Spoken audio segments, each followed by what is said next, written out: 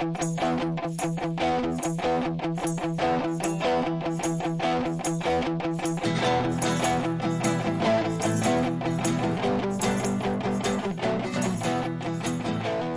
säger vi hej och välkomna till det 44:e avsnittet av Folket och Eliten med mig, Leon Nobel. Och med mig, Olof Berglund. Roboten och rapparen. Exakt. Våra andra namn. Hur är läget? Tack, bra. Jag försökte få igång lite energi här. Vi är båda rätt trötta. Jag har sovit 4 timmar i natt ungefär. Vart och fixat pass. Precis, kommit hem, duschat och satt mig för att podda. Yeah. Så det är en fullspäckad dag. Men vid gott mod. Yeah. Absolut, Nice. mycket att göra. Själv då? Jo, du svarade eller du beskrev mitt tillstånd lite. Typ. Alltså jag har inte något att säga riktigt. Nej. Det är bra, typ. Cool. Veckans händelser. Ja. Ska vi börja med det här Vårby-nätverket? Ja. Och det är ju att polisen har inlett eller inte polisen, det har inlett en rättegång. Åtal, va? Ja, mot ett gäng, alltså de här så kallade Vårby-nätverket som är en massa höjdare som de helt enkelt har tagit för olika gäng. Och anledningen att man kunna göra den här basten är ju för att den franska polisen har lyckats dekoda, eller vad man säger, avkryptera den här EncroChat som är någon chatttjänst som de använder sig av, som man inte kunnat knäcka innan, och den svenska polisen får inte knäcka den eller försöka på grund av svensk lagstiftning. Okay. Så det är ju bara tack vare fransk polis egentligen som det här, som jag förstår, ganska historiska gripandet och åtalet har kunnat göras eller kunnat väckas. Jag vet inte, har du några tankar om det här? Alltså det är lite spännande att det sker på det sättet. Om de nu har gripit higher-ups, alltså inte bara fotsoldater, så är det liksom rättsligt lite intressant också. Om man kan. Sen så vet inte jag hur stor liksom bula i, jag vet inte om Vårbynätverket är de liksom det gäng som är störst, vackrast just nu, eller? Nej, alltså jag vet inte, jag är inte tillräckligt nördig på olika gäng. Nej, inte jag heller, uppenbarligen. Ska man tro polisen så är det ju jättestort. Ja. Eller de påstår att nu finns det ett vakuum inom den undre världen som det gäller att täppa igen snabbt med liksom mer polisnärvaro och liksom. Just det. Så att inga nya ska kunna etablera sig. Exakt. Så jag vet inte, alltså man får väl lita på dem. Sen har ju polisen har ju en viss tendens ofta att ibland blåsa upp sina egna framgångar. Ja, det finns väl sådana tendenser. Men det är väl, jag vet inte hur man ska säga, bra jobbat till svenska polisen här. Bra jobbat till franska polisen. Ja, och man får väl säga att det inte är svenska polisens fel. Men det kan vi också diskutera. Borde man ändra lagstiftningen så att man får. Men är det någon GDPR-grej eller vad är det? Ja, det är väl integritet. Alltså till exempel så får du ju inte, om du får ju till exempel inte ta en häktad persons hand, föra den till dens mobiltelefon för att låsa upp den till exempel. Sverige har ganska mycket sådana integritetslagar som väl är bra i största allmänhet, men som kanske man skulle kunna se över när det kommer till brottsmisstänkta eller misstänkta för grova brott. Så det är ju integritetslagar helt enkelt. Ja, nej, men det kanske är bra att de finns. Jag vet inte, svenska polisen har så, upplever jag så liksom, de är så jävla hårda på lagar. Att det är så här, om den där inte hade funnits, så hade de ju missbrukat den dagligdags liksom. Så jag vet faktiskt inte. Det finns liksom ingen moderation. Nej. Man kanske skulle sätta det på Säpo då, att de får dekryptera en chatt. Bara de. Jag vet inte, Leo. Nej. Jag har inte tänkt på det tillräckligt. Jag tycker det låter som att man borde se över det här. Jag menar, det är klart att Frankrike är ett land där polisen har mer befogenheter i Sverige överlag. Absolut. Som också har närmare till exempel undantagstillstånd och sådär. Men det är fortfarande en demokrati. Och vi har ett stort problem med gängkriminalitet. Om det här är ett sätt att få fast folk. Sen kommer det väl inte vara det så himla länge, för nu kommer väl inte folk använda EncroChat längre. Sannolikt inte, nej. Nej, men då får vi väl hitta en ny open source lösning. Det kommer de säkert de får börja sätta sig och koda sina egna. Är det de som är framtiden? Att de sätter sig på landsbygden och kodar krypterade chattar. Jävlar vad cash man säkert skulle kunna tjäna på det. Ja, men absolut. Ja. Ska vi gå vidare? Yes. Navalny har gått in i hungerstrejk. Det tyckte jag var lite spännande. Mycket på grund av att jag tycker att det går i linje med din liksom slutsats i avsnittet där vi pratar om Navalny. Utveckla. Men alltså att han inte är en så här reell politisk ledare, utan en symbol eller figurehead för en rörelse kanske. Ja. Att så här, han är mer av en Greta eller en Che Guevara kanske. Ja. Che Guevara hungerstrejkade aldrig, va? Det vet jag inte. Nej, men han dog som martyr i alla fall. Ja, men liksom mer av en martyr, en självspäkare. Ja. Det var bara det som var min reaktion när jag såg att han hade gjort det. Att jaha, okej, Leo kanske hade lite rätt här. Jo, men det stämmer nog. Jag har nog rätt. Det är ju så med dig och mig ofta, att vi har det. Bara det om det är lite olika saker. Har vi någon mer nyhet? Ja, det har ju varit lite snack om de här IS-kvinnorna. Eller det är väl inte bara kvinnor, men kvinnor och barn framför allt. Några män också gissar, som sitter i det här Al-Hol-lägret i Syrien. Yes. Som lägret kontrolleras ju då av YPG, eller de regionala kurdiska myndighetet, eller självstyret i Syrien. Även kallat Rojava. Men som jag förstår det så går väl inte de in i lägret direkt, utan de vaktar väl staketen runt omkring. Så inuti lägret har ju uppstått ett litet minikalifat där då framförallt kvinnor utövar tortyr, terror mot folk som inte bär burka eller sådär. Så det är ungefär exakt samma moraliska regler som var i Islamiska staten som nu är i det här flyktinglägret där folk dessutom svälter. Och det här för ju upp en olöst fråga på agendan igen. Vilket är att så många av de här är ju inte syrier. Nej. Och definitivt inte kurder. Och frågan är vem är det egentligen som ska ta hand om de här människorna? Och det är ju en del av dem som är svenskar. Och den kurdiska myndigheten, eller vad heter det? PUD heter de väl, kurdiska, de som styr där, vill ju att deras hemländer ska ta hem och lagföra dem. För de har inte själva kapacitet att göra det, för att det är liksom för det första ett nytt land, för det andra knappt ett land. Och för det tredje så har de varit i krig under hela sin existens, ända sedan man utropade självstyre i samband med syriska revolutionen. Så de har inte möjlighet att hålla någon slags tribunal, utan då vill man ju att... Men sitter de liksom som brottslingar, eller vad är lägret? Du säger att det är ett flyktingläger. Ja, det är det ju. Alltså 50-50 flyktingar. Alltså det är ju... Men är de statslösa? Alltså det är ju gamla IS-människor. Ja. Så att de flesta av dem kommer ju inte från det kurdiska området i Syrien. De flesta kommer inte ens från Syrien. Jag skulle tro att majoriteten kanske är från Irak. Men väldigt många är ju från alla möjliga ställen i världen. Och när kurderna tog tillbaka de områdena så tog man ju alla IS-sympatisörer som fångar. Så det är ju ett fångläger, kan man väl säga. Men det är ju även barnen till de här kvinnorna är ju där. Och man vet inte vad man ska göra med dem. Nej.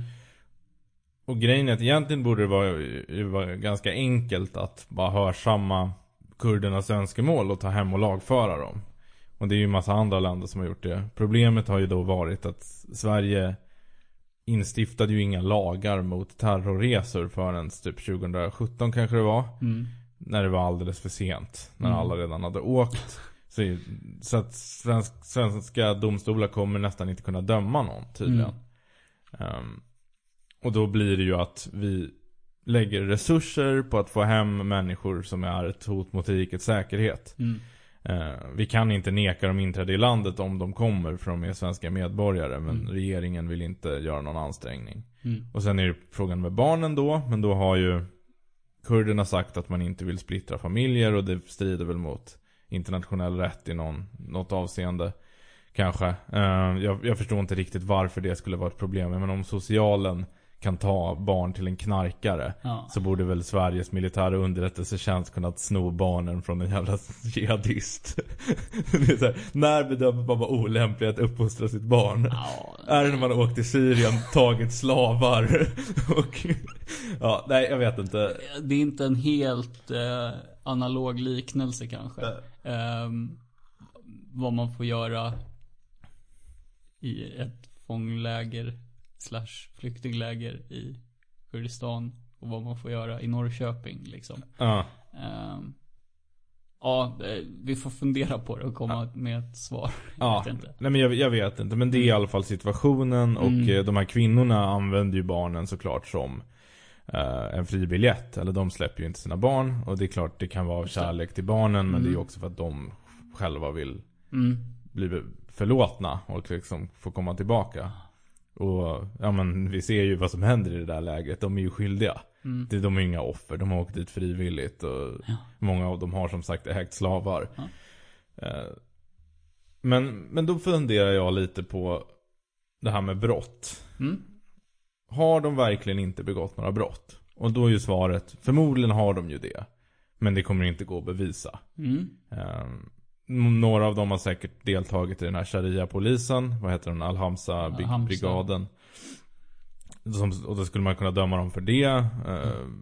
Många av dem som sagt säkert ägt yazidiska eller andra icke-sunni-muslimska slavar. Vilket är, vad blir det? Trafficking, människorov. Alltså det är ganska grova brott. Men det är såklart väldigt svårt att bevisa vad som hände i en konfliktzon.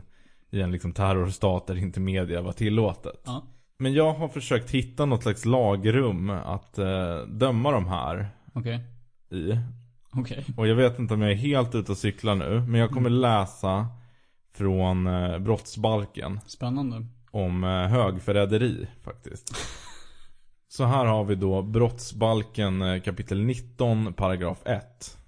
Citat. Den som är uppsåt att riket eller del därav ska med våldsamma eller annars lagstridiga medel eller med utländskt bistånd läggas under främmande makt eller bringas i beroende av sådan makt eller att del av riket på så sätt ska lösryckas, företar en handling som innebär fara för uppsåtets förverkligande, döms för högförräderi till fängelse på viss tid, lägst 10 och högst 18 år eller på livstid, eller om faran var ringa till fängelse i lägst 4 och högst 10 år.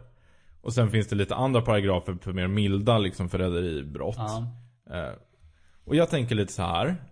Islamiska staten har bedrivit krig mot hela västvärlden i praktiken. Man har uppmuntrat till terror för att förändra och liksom påverka andra regeringar. Sverige har varit allierade med i alla fall de kurdiska styrkorna i Irak. Vi har inte liksom deltagit med väpnade styrkor, men vi har deltagit med militära rådgivare. Och gör man det, då är man ju på den stridande partens sida. Otvivelaktigen. Och de här människorna har ju alltså åkt ner och deltagit i en armé som är emot Sverige och emot egentligen hela väst och alla andra länder som inte är islamiska staten. Men alltså det är mot hela övriga världen. Ja. Jag tänker så här, om jag skulle åka till Ryssland och gå med i den ryska armén och sen skulle jag delta under en tid där den ryska armén eller liksom ryska typ underrättelsetjänsten, vad heter de, NKVD heter de inte alls, FSB, håller på med massa påverkansoperationer och även våldsamma sådana mot Sverige. Och så åker jag ner och slåss mot, jag vet inte, Litauen i ett erövringskrig. Tror du inte att det hade varit möjligt att lagföra mig då? Möjligt kanske. Alltså jag vet inte, det låter ju sannolikt. Frågan är om det är så här ett reellt hot. Men jag tänker på han kallades väl landsförrädare. Hans Stig var efternamn, minst honom. Var det han som sålde spionen? Ja, han var väl den sista som dömdes för landsförräderi, tror jag. Och det finns väl fortfarande, tror jag, som högsta högförräderi är Alltså det heter högförräderilagen, det är landsförräderi. Okej, det är samma. Men landsförräderi brukar man kalla det. Jaha, liksom okej. Jag trodde att det var två olika. Nej. Men okej. Eller så här, landsförräderi tror jag är samlingsbegreppet. Men där snodde han, dubbelagentade ju. Och tog information från Sverige till Ryssland. Jag tror det. Ja. Ni får rätt då som vi har fel. Men där var det ju liksom ett direkt Sverige. Ja. Det var inte Sverige som en del av allt. Nej, jag förstår ju att det är lite av en stretch. Det är lite av en stretch, men det är ju en intressant fråga man tar upp. Ja. Däremot om man så här, om jag skulle åka ner, vi kommer ju prata lite om de här frågorna, men om jag skulle åka till Baskien och strida för ETA, då skulle man ju inte kunna göra det. Nej. Eller det är ju ofta liksom, jämförelsen dras ju lite titt som tätt med Spanien-svenskarna som stred mot Franco. När man pratar om de här IS-resenärerna. Men Franco var aldrig i krig med Sverige. Eller mot resten av världen. Nej. På det liksom aktiva sättet. Där skulle man inte heller riktigt kunna dra den liknelsen. Nej, men alltså nu har vi ju sagt att terrorresor är förbjudet. Så hädanefter är ju om du åker ner och strider för något som klassas som en terrororganisation. Men sen, alltså det är ju möjligt att det inte går att... Nej. Förmodligen går det inte att döma de här till högförräderi. Jag förstår ju det, men jag vill ändå lyfta frågan. För jag undrar... Jag förstår inte riktigt att det inte har funnits lagrum i Sverige för att liksom döma folk som slåss för en främmande makt. För det tycker jag ändå... Det står ju främmande makt där.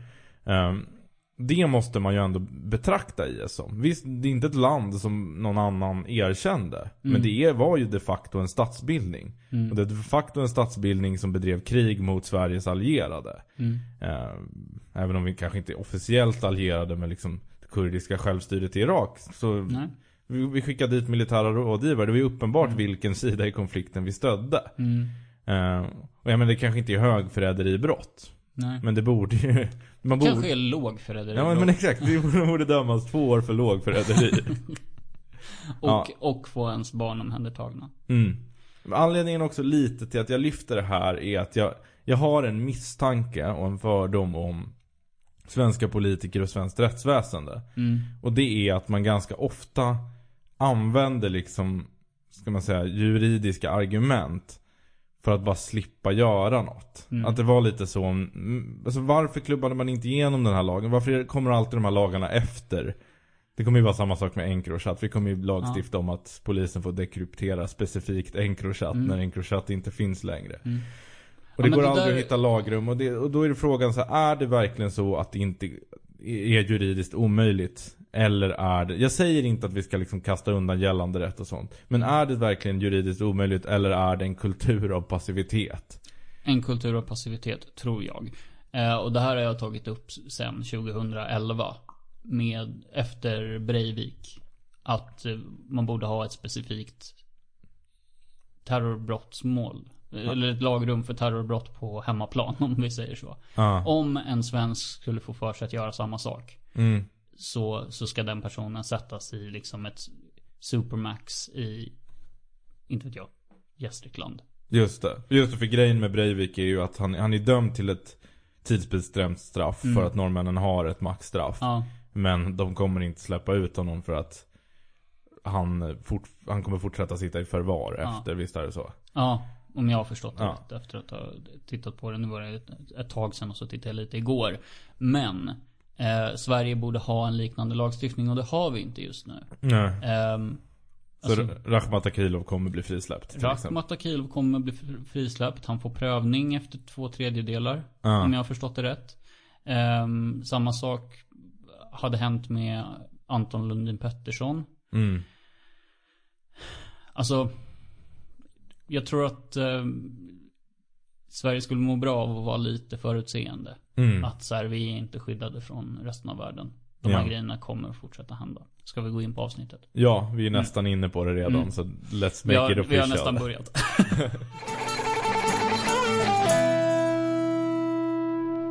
Som vi avslutade så har vi har liksom börjat snudda på dagens ämne. För 2 dagar sedan så såg jag första halvan av en SVT-dokumentär miniserie i 2 delar om Ku Klux Klan.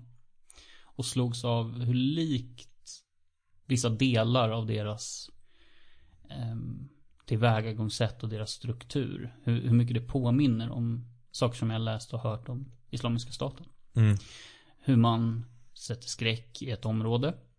Hur man mobbar och utnyttjar och liksom i viss mån liksom misshandlar och torterar sina, alltså ingruppen. Hur man framställer sig utåt och hur man framställs av folk utanför. Men det som jag tänker att vi ska prata om idag lite grann är terrororganisationer och med fokus på organisationer. Kanske inte så mycket de här som ibland kallas för ensamma galningar eller som får ta som får vara figureheads för ett dåd. Vi kommer inte idag att prata om Unabombaren Timothy McVeigh. Vi kommer inte prata om Breivik. Nej. Utan om organisationer. Om organisationer. Och vad det är kanske lite som får igång dem och vad det är som får dem på fall. Och kanske att jag har en idé om varför det går lite snabbare att få dem på fall idag. Okej. Men om vi börjar med om vi börjar med Islamiska staten. Vi kanske börjar med att fortsätta med Islamiska staten. Vad är liksom processen som får den organisationen att under en så plötsligt bli så stor, så stark? Jag tror att först handlar det om att du behöver ha en desperat och missnöjd grupp. Där du kan föda någon form av antingen revanschistisk stämning eller liksom en rent millinär, att det liksom vi ska skapa paradiset på jorden. Ofta båda, vilket är fallet med IS. Och den gruppen för Islamiska staten var ju ursprungligen då sunni-araber i Irak. Just det. Vilket alltså är en minoritet av Iraks befolkning. Men en väldigt stor minoritet. Jag tror att de är kanske 40% eller något sånt. Just det.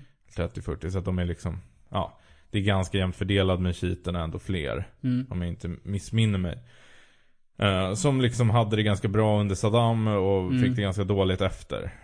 Så det var ju grunden man byggde på. Och sen exporterade man det här konceptet till sunniter i hela världen. Ja, först i närområdet, va? Först i närområdet, ja. Men det är ganska, man ska komma ihåg att de rekryterade väldigt lite från Syrien. I Syrien var de mer eller mindre en liksom invasionsarmé fullt ut. Men jag var först till liksom andra länder, och då kanske framförallt, eller i ganska hög utsträckning, länder som har sekulariserats, som till exempel Tunisien, där det finns liksom en revanschistisk stämning hos eller liksom resentimentsstämningar bland mer religiösa, men sen också då unga människor i västvärlden. Just det. Så det behöver man behöver en grupp som är missnöjd och känner sig försakad och svikna på något sätt. Ja. Och sen behöver man ett tydligt mål, liksom ett politiskt projekt som ofta följer de här liksom den kristna idén egentligen om tusenårsriket. Att du har vid något tidpunkt så kommer det liksom det slutgiltiga slaget att stå mellan goda och onda. Ja. Och efter det så kommer paradiset, och det är nära förestående, och vi kan skynda på utvecklingen, och det är liksom vår uppgift att göra det. Och sen behöver de få tag på vapen, och sen är det bara att köra igång typ. Och det var väl det IS lyckades med, i kombination med att de hade, jag har glömt hans namn nu, men en väldigt bra strateg som var en Var det han som hade varit i Al-Qaida tidigare? Nej, blandar ihop dem med. Nej, precis. Abu Bakr var ju ledaren. Han kom ju, och hela egentligen IS var ju Al-Qaida i Irak från början, som bröt sig loss. Men de hade en strateg som var en gammal officer från Saddams underrättelsetjänst. Jag förstår. Som på ett väldigt skickligt sätt, och iskallt och ondskefull såklart, men han var en bra realpolitiker. Han la upp hela strategin när man skulle gå till men för jag tänker att du gör en ganska bra poäng precis i början här, att det är människor som har haft det rätt bra under Saddam. Och kanske lite i och med Irakkriget och liksom 9/11 för den delen, liksom det som kommer innan får det drastiskt sämre. Och det börjar falla bomber där de här juristerna, läkarna, ingenjörer för den delen bor. Alltså ett reellt hot kommer in. Och här någonstans vill jag börja med att dra kopplingen till Ku Klux. Bara snabbt inpass så att folk hänger med. Regeringen som tillträdde efter USAs invasion var ju alltså då en shiitisk regering. Just det. Bara så att så att det är klart och tydligt. När Ku Klux Klan startar, det här är alltså någon gång på mitten av 1800-talet. Då är det en väldigt brokig skara, kan man säga. Det är ett gäng gubbar i Alabama, tror jag. Nej, Tennessee kanske. Som bara ska sitta och dricka och prata krigsminnen. Som militära veteraner. Som kommer ihop och liksom ska prata om hur inbördeskriget var, typ. Ja. Men de börjar också inse att vi får inte ha slavar längre. Vilket är liksom produktionskostnaderna blir plötsligt väldigt mycket sämre. Alltså det blir dyrare med arbetskraft, om man säger så. De får helt enkelt en materiellt sämre status. Yes. Hänger du med? Och även om det här inte är liksom exakt samma sak, så påbörjas den här grupperingen av människor som får plötsligt sämre levnadsförhållanden. Alltså förhållande till det materiella då. Sen hur det utvecklas och de här flera vågorna av Ku Klux, och de har funnits mycket längre än IS liksom. Det är ju någonting med hur man drar till sig genom hot om våld, genom att sätta skräck i närområdet. Påtryckningar, manipulationer. Hur Ku Klux Klan till slut liksom blev ett pyramidspel. Också liksom intressant. Det är inte exakt samma process som pågår i Syrien och Irak. Men det finns likheter. Det finns likheter med hur man manipulerar in, hur man pratar om liksom den sunnitiska, säger man så? Sunnitiska liksom essentialismen. Basically. Och en viss typ av sunnitisk. Visst. Väldigt så här, och sprider den genom då videoklipp. Och genom att alltså export till väst. Men också hur de här grupperingarna i någon mån blir en politisk enhet som kan utöva påtryckningar. Inte riktigt i samma utsträckning för IS i liksom arabvärlden eller Mellanöstern, men absolut för Ku Klux Klan under 20-talet. De var stora, starka, 4 miljoner medlemmar i stora delar av USA liksom. Harry S. Truman tror jag det var. Han var ju medlem under en period som en nätverksgrej för att kunna bli vald. För att, helt enkelt samla in pengar. Och det var inte billigt att vara med i Ku Klux Klan liksom.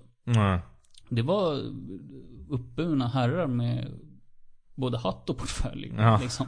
Det var en rätt ganska nobelt på något sätt att vara med. Accepterat. Även bland folk som inte var med. Kanske till och med att man såg upp till dem som hade råd att kunna vara en del av den här gruppen. Just det. Vi ska inte gå igenom Ku Klux Klans historia, men om man tittar på andra grupperingar av det här slaget som har ägnat sig åt terrorbrott och ser om vi kan hitta likheter där också. Europa 70-tal. Röda arméfraktion. Rote arméfraktion. Kan inte säga det riktigt för att jag är inte så vidare bra på tyska. Bad Meinhof-ligan. IRA, ETA som jag var inne på lite grann i början. Det finns ett par stycken. Som ett par grupperingar som har utövat terrorism i Europa i förhållande i liksom för ganska mycket nutid. Sena delen av 1900-talet. Vad har vi för incitament för de här människorna? Om vi börjar med Röda arméfraktion. Där kan man ju titta på Andreas Baader som var drivande. Han och Ulrike Meinhof var väl ledarna för dem där. Alltså Andreas Baader var en lite halv överklasskille med ett väldigt starkt brinnande hjärta. Kanske lite galen. Ja, förmodligen. Och liksom en jävel på att dra till sig folk. Genom hot, genom våld, genom utpressning och manipulation. Men vad var hans statusfall? Fanns det något sånt? Jag vet inte när det gäller just... för alltså, terrororganisationer förenas ju i metod. Det vill säga att de alltid har... Alltså, de vill i princip alltid... Målet är nästan alltid att avslöja staten de verkar i sanna ansikte genom terror. Just det. Det är nästan alltid målet. Sen kan man ju säga att så här, till exempel det finns ju organisationer som Ku Klux Klan som kanske inte är lika renodlade i sin terror, utan mer har den här, ja, men som du beskriver, spelar lite the long game. Under perioder i alla fall. Ja. De är mer någon slags, vad ska man säga, de är subversiva definitivt. Och de har en terroraspekt, men de bränner inte ljuset i båda ändarna på det sättet som IS gör. Nej, de är inte miljonära. Nej, det är de inte. Utan de ser en längre process. Och där kan vi likna dem med det muslimska brödraskapet. Om vi ska ta en sunnitisk, islamistisk motsvarighet. Brödraskapet ber inte folk alltså fascister är de ju. Ja, visst. Tveklöst. Visst. Men brödraskapet ber inte folk att spränga sig i luften. De försöker påverka myndigheter genom såklart liksom odemokratiska metoder och fulspel. Men de vill göra det under lång tid. Ja, men för som du säger så är det ju en metod. Och det är där att jag tar upp de här utpressning, hot, våld och manipulation. Det är för att det ser vi hos alla. Och en oerhört stark ingruppslojalitet. Alltså alla som var med i Ku Klux Klan var protestanter. Det var ju liksom de var ju tvär emot katoliker. Det var ju verkligen en sån där grej som jag reagerade på, som jag inte riktigt hade stenkoll på. Att det var så liksom extremt protestantiskt. Att när folk kom till Ellis Island så var det var då katolikerna började komma in. Alltså irländarna, sydeuropeerna började komma in i USA. Också en hel del judar. Judarna var inte ett jätteproblem från början, även om de alltid har varit ett problem i alla, liksom, för alla som har behövt stöta på dem. Enligt terror. Enligt den gruppen. Men då vände sig de här vad ska man säga, Mayflower-protestanterna mot katolikerna i syd och på Irland. Och de förknippades med alkoholmissbruk under rusdrycksförbudet. Det här var ju 20-tal liksom. Men att man hittar en grupp också som är förhållandevis lik en själv, som blir liksom, här drar vi gränsen. För där tänker jag också att det finns en likhet med IS. Att liksom sunni bra, Shia dåligt. Ja. Andras tolkningar av sunni som inte betyder höga huvudet av folk också dåligt. Absolut. Alltså, så är de ju alltid. De är ju alltid liksom hårklyvare när det kommer till renlärighet, ja. Men jag vänder åter till frågan om Baader Meinhof. Alltså, det finns inte... Jag kan inte riktigt se att de har den här tydliga... Jag kanske är för dåligt insatt, men nästan alla andra har ju en grupp som på något sätt är underprivilegierad. Och där finns det en skillnad på till exempel IRA. För IRA har det är inte revanschism på samma sätt. Utan det är liksom... och samma sak, de som är så etnoreligiösa liksom, vad ska man säga, slåss för någon form av nationell kamp, det ter sig lite annorlunda. Och de tenderar också de sprids inte heller till andra länder. Där är det ju inte riktigt meningen att de ska spridas. Nej. Däremot så har ju de gått ut i viss utsträckning i alla fall, så har de spridit sig till andra grupperingar. Och då kan man börja prata om en annan typ av terrorism. Alltså gängkriminalitet, motorcykel, människor har ju liksom inte alldeles sällan kopplingar till Nordirland. Källa Sons of Anarchy. Källa Sons of Anarchy och den här boken Svensk Maffia som jag läste för 15-20 år sedan. starkare källa. Ja, nej men vad har Baader-Meinhof då? Vad är det, vad är karaktären? För det är inte en befrielsekamp för en viss grupp, men det är också ganska svårt tycker jag att se att det skulle vara liksom att det var människor som hade det bra förut i Tyskland och sen fick det dåligt. Nej, det var ju inte en stark... Jag tänker att just med Röda armé-fraktion att det var så mycket Andreas Baader som fick folk att känna slavmentalitet för att han inte hade kunnat hålla sig kvar i de övre skikten av samhället. Ja. Förstår du? Ja, du menar att han hade en revanschistisk personlig kamp? Ja, men precis. Alltså han, inte vet jag vad han hade för exakta drömmar. Men jag tror att, om jag inte missminner mig nu, så var hans far jurist eller läkare. Och förväntade sig det av honom. Och han klarade väl inte riktigt av de inträdesproven av något slag. Ja. Eller var väl lite för galen bara. Ja. Kan jag vara så också. Och fick med sig likasinnade ungdomar i en sån slavmentalitet, liksom det är statens fel. Alltså liknande det vi ser hos vissa av de gängkriminella i Järva, som säger att det här är den enda vägen ut, att spränga skattemyndigheten i hans fall, och i deras fall att skjuta varandra. De var inte så himla många heller åt arméfraktion, kan man väl säga. Alltså men de lyckades ganska bra. Ja, de var skickliga, men de var inte, det var en ganska slimmad organisation. Till skillnad från till exempel IS, där det är kvantitet före kvalitet. Men var inte Röda armé-fraktionen, alltså nu säger vi flera olika namn. Baader-Meinhof-ligan, Röda armé-fraktionen och Röda armé-fraktionen är alltså samma. Om det är någon som... Men hade inte de kopplingar till både franska och italienska anarkister? Det hade de säkert. Att de inte spreds på det sättet, men att de hade så här informationsutbyte och underjordiska celler och sånt där. Jo, alltså det fanns ju en liksom allmän, det var ju en våg av vänster och liksom nationell befrielse, terrorism eller kamp under 70-tal, liksom, 70-80-tal. Och det är klart att det fanns väl en del, de inspirerade ju såklart varandra. Men det var ju inte på samma sätt att det var liksom en internationellt terrornätverk. Nej, precis. Utan det var ju men mer underjordiska celleraktigt, att man hjälptes åt lite, har jag för mig i alla fall. Jo, men det har jag förstått. Det finns ju en film som heter München, tror jag den heter, eller Munich, som Steve Spielberg har regisserat. Ja, men det är den här om OS. Ja, exakt. Och då får man ju följa en Mossad-agent som han utger sig för att vara RAF, Röda armé-fraktion, medlem, för att infiltrera palestinska terrorister, den här Svarta september. Ska jag berätta snabbt vad som hände? Svarta september hette de, som var en utbrytargrupp från PLO, alltså palestinska befrielserörelsen.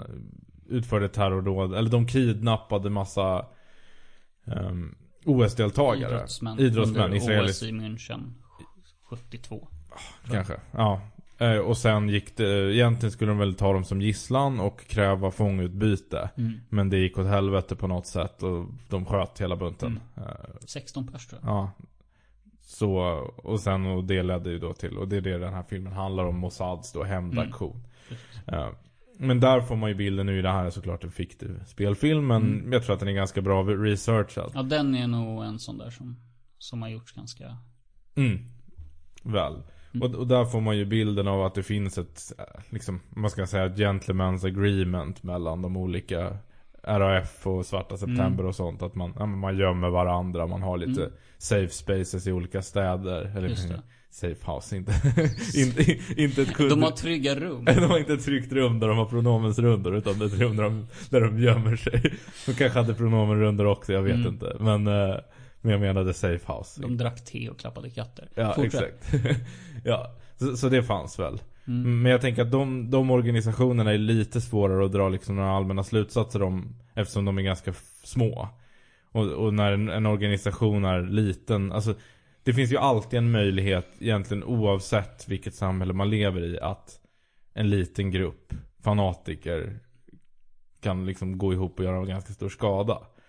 Men så jag vet inte, det kanske säger något om den tiden, men jag vet inte riktigt vad det säger. Och jag vet inte om man kan dra några slutsatser av dem. Det jag tänkte komma till med RAF är ju att det är ju inte heller en militärrörelse på det sättet. Ja, det Eller? är en bra fråga. Jag tänker ändå att de är ju kommunistiska. Kommunismen tenderar ju att vara militär. Ja, absolut. Gud, ja. Men jag vet inte riktigt vad de egentligen ville uppnå. Det var ju något, eller det uttalade målet var väl att avslöja den västtyska statens sanna ansikte. Det vill säga att den fortfarande var fascistisk. Enligt dem. Men är det paradiset då? Nej, men jag vet inte vad som var steget efter det. Nej, precis. Att det är så här, jag tror inte att ska jag säga. Det är ju ett även om man väldigt mycket lägger det på Andreas Bader. Att sen var allt fine and dandy. Nej, jag tror inte att han hade den. Nej, det är möjligt. För det tänker jag ändå ska krävas för en miljonärrörelse. Ja, absolut. Alla problem ska ju lösas så fort man har vunnit. För jag tänkte att vi kunde koppla tillbaka till när vi pratade om revolutioner. Så var både du och jag var väl överens om att vi vet inte vad det är som startar en revolution. Att det kunde vara de här kvinnorna som kastade snöboll på fabriksfönstret. Lika väl som vad fan som helst annat. Att Alyssa Milano gör ett Facebook eller Instagram-inlägg i MeToo-fallet liksom. Men många av de här grupperingarna har ju skapats från någonting annat. Är de revolutionärer? De är ju subversiva, alltid. Och de bygger ju någon form av dubbelmakt. Det vill säga att de upprättar ett eget våldskapital som utmanar våldsmonopolet. Jag skulle inte säga, jag tycker att det finns en skillnad mellan en revolutionär grupp och en terroristorganisation. Och det är den att revolutionärerna syftar ju till att vinna med sig hela folket.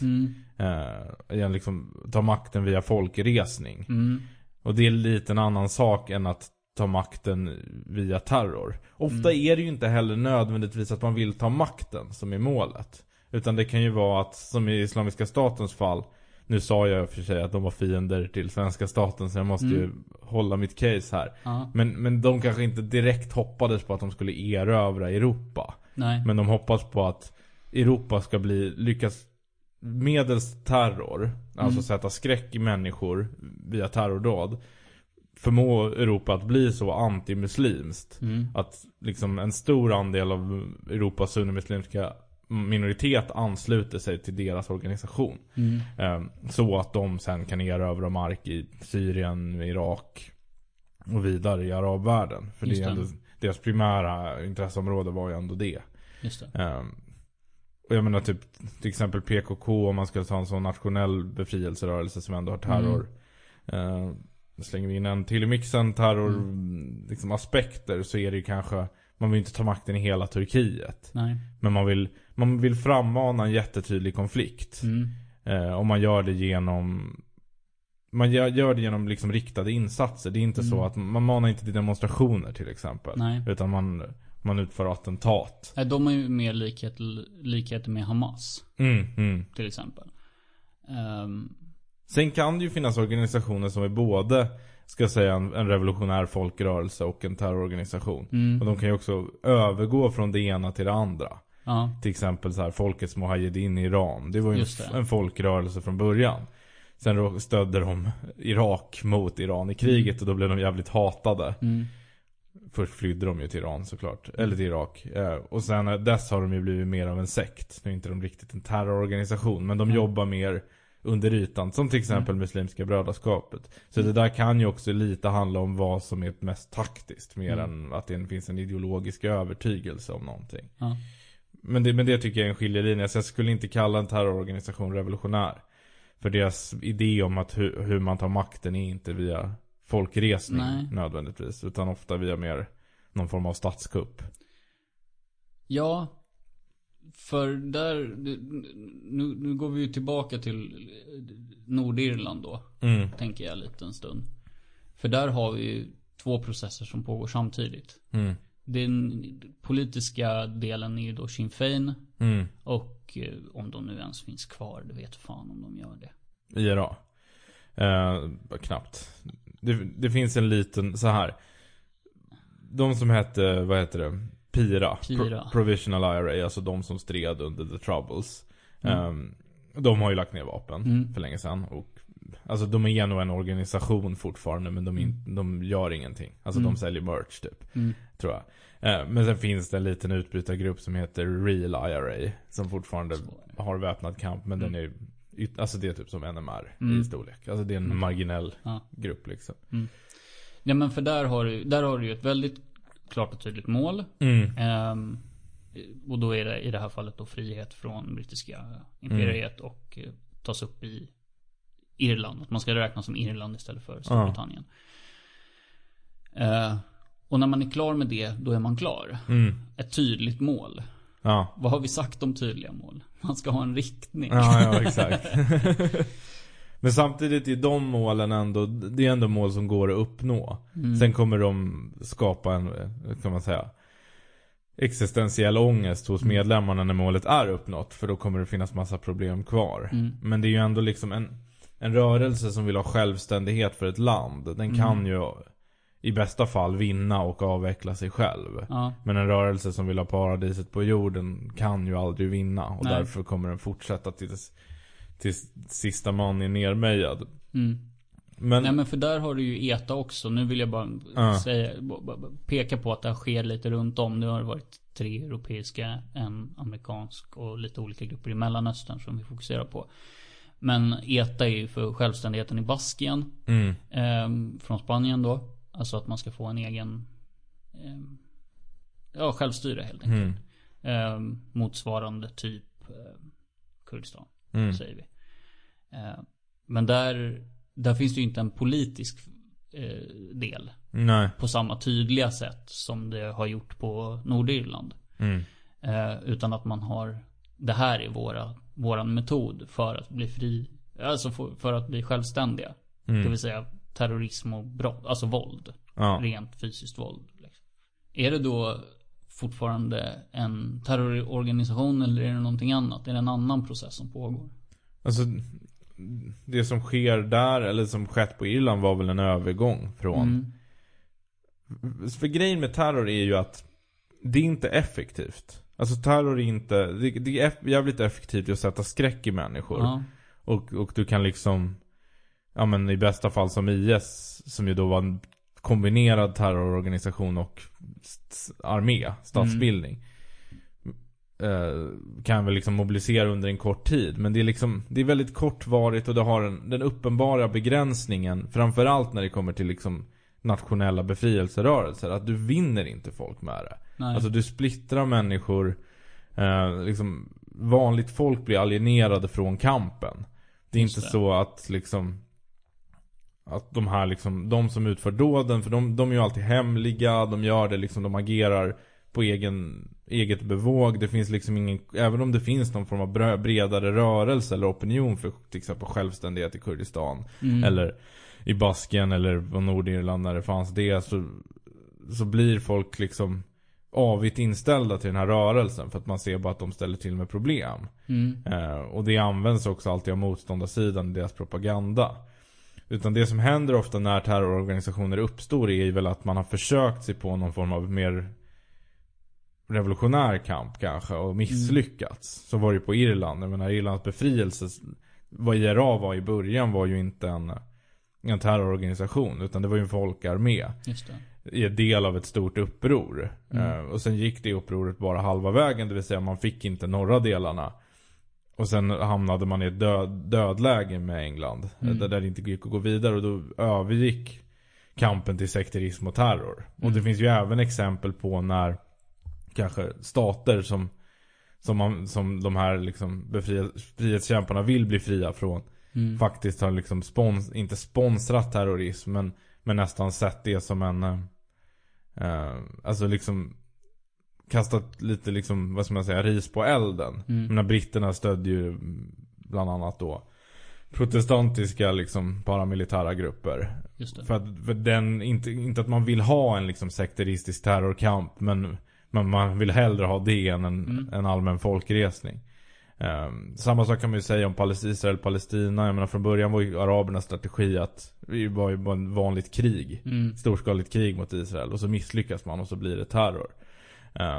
Men det som händer är ju ofta att man inser att det inte funkar, Och om då till möjligheten bjuds så går man ju hellre över till någon form av demokratisk kamp. Som till exempel ANC. Alltså ANC var ju mer av en terrororganisation, eller använde mer av den typen av metoder innan. I början. Sen insåg man att det här går inte, men det finns en öppning för att lobba internationellt och bygga upp ett parti. Att ANC är Sydafrika. Ja, exakt. Ja. Nelson Mandelas parti. Men om vi ska ta motsatsen till Nelson Mandela, det vill säga Hitler, så var det ju samma grej. Nazisterna verkade som en terrororganisation. De försökte göra statskupper och attentat.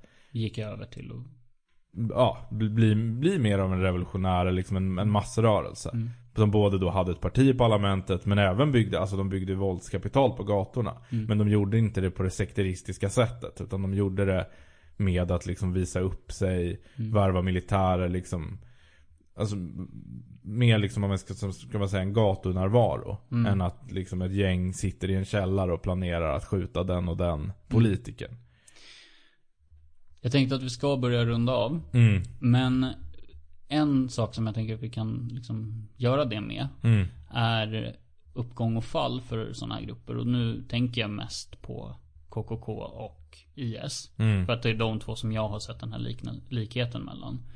Att när IS var som störst och starkast i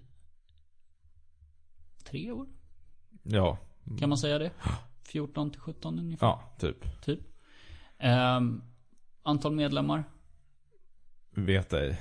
Miljon? 100-tal? 100 000? Jag har ingen aning om faktiskt några siffror. Inte så där liksom. Det gick väldigt fort för dem att gå från ganska få medlemmar och liksom anslutna. Det var inte några officiella medlemslistor kan man kanske säga. Men anslutna säger vi. Till att bli decimerade, till att bli liksom i princip nu, alltså som det ser ut idag då. Vi har ett läger i Rojava. Som vad jag vet så finns de inte kvar någon annanstans liksom. De ägnar sig åt imperiebygge, men det är på väldigt liten skala. Ja, det finns möjligtvis små fickor som man inte har hittat liksom, men det är marginellt, ja. Men de brände ljuset i båda ändarna. De expanderade fort och exploderade lika fort. Riktigt så var det ju inte för KKK. Nej. De hade ett par miljoner medlemmar i över 10 år. Och fortfarande existerar liksom. De har inte kommit tillbaka till hur mycket och liksom den här uppburna ställningen som det var på 20-talet. Men det varierar lite mellan de kommer tillbaka och har mer av ett long game. Och jag misstänker ju att det här har lite grann med expansionsfasen att göra. Alltså affärsmodellen. IS expanderar genom att då liksom tala till unga män främst i väst att komma och strida för deras sak. Någonting att dö för i princip. Det är ju inte riktigt samma sak som pågår i KKK. Nej. Där handlar det ju mer om att du ska inte komma hit och dö. Nej. Du ska komma hit och leva gott. Och att det är det som gör att de fortsätter att dra till sig människor. I viss utsträckning, inte alls i samma utsträckning som tidigare som sagt. Men också att informationsspridningen, alltså vad som pågår i Syrien, i Irak, i viss mån i Kurdistan, har spridits till oss som inte har haft möjligheten att se tidigare vad som har skett runt om i världen. När jag blev introducerad för KKK så var inte det i realtid, utan det var ju liksom arkivbilder på brända kroppar. Det är så här, det där var någonting långt bort, det där tillhör historien. Nu ser det inte ut på samma sätt. Nej. Det här är liksom samhällsvetenskap idag. Eller samhällskunskap. Inte historiskt. Och visst, det pågår samma sak, men inte alls i samma utsträckning i södra USA idag. Det är klart att rasismen hänger kvar. Det finns absoluta tendenser till det. Charlottesville, hela den biten liksom. självklara kopplingar till KKK. Men det är inte i deras namn, och det är inte lika flagrant tortyr. Det är inte liksom bilder på avhuggna huvuden och brända kroppar som sprids. Man bränner inte journalister i burar. Nej. Och jag tror att det är det här som är sättet att få terrororganisationer på fall. Att sprida informationen snabbt till folk runt omkring, så att man förstår vad det är som pågår, och därmed pressa på staterna till att minimera dödsfallen. Hänger du med? Ja, jag förstår vad du menar. Det ligger nog säkert något i det där. Men som du var inne på innan också, så har det lite vilken modell man har byggt organisationen efter. Och jag menar, IS har ju inte bara en ideologisk modell utan även en ekonomisk modell som bygger på snabb expansion. Just det. Alltså, IS kopierade egentligen strukturen från Tredje riket rakt av. Det vill säga, du tar över ett område, länsar centralbanken, identifierar alla som inte tillhör din etnoreligiösa grupp, mördar dem, tar deras egendom och vad ska man säga, approprierar den och redistribuerar den till dina egna anhängare. Och problemet med den modellen är ju att så fort man inte slutar erövra så faller den. Och i Tysklands fall, på Nazi-Tysklands fall, var det ju så att Hitler hade ju manipulerat den tyska ekonomin på ett sätt som skulle bita honom i arslet så fort den dagen han slutade bringa in nya pengar. Och i IS var det väl kanske inte riktigt på samma sätt, men det var ju ett löfte. Det är klart det var ett löfte om 17 oskulder i himlen, men det var ju också ett löfte om att du skulle få behålla liksom, vad som man rövar stöldgods här och nu. Och problemet om du bygger en sån rörelse är ju att den brinner ut jävligt snabbt. Sen är det klart att den rörelsen blir ju också mer synbart våldsam än vad till exempel KKK eller Muslimska brödraskapet är. Den burnout snarare än fade away. Men där får vi ju också säga att jag menar, Ku Klux Klan har fadat ut en aning. Och även Muslimska brödraskapet, även om de har omgrupperat sig gång efter gång, så kan man väl säga kanske att de har gjort lite detsamma. Jag vet inte, det är svårt att se men jag tror ju på något sätt att en grupp som IS kan inte finnas längre än några år. Nej. Alltså de skaffar sig för många fiender för snabbt. Och det blir liksom explosivt. Medan en grupp som jobbar mer långsiktigt subversivt kan existera ganska länge, men de kommer komma in i en stagnationsfas när folk tröttnar på att hålla på med det de håller på med för att de inte får några resultat.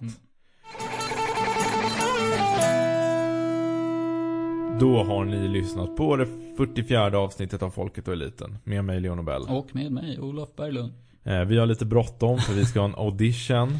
En casting session. En casting session just efter. Så vi säger hej då. Det gör vi. Man kan säga så här. Följ oss på Facebook, Folket och Eliten. Följ oss på Instagram, Folket Eliten. Och följ dig på Twitter, @stormklocka. Ja. Och sen kommentera, gör vad ni vill, dela. Gilla, likea, dela, sprid. Yes. Så är vi tillbaka om en vecka. Ciao.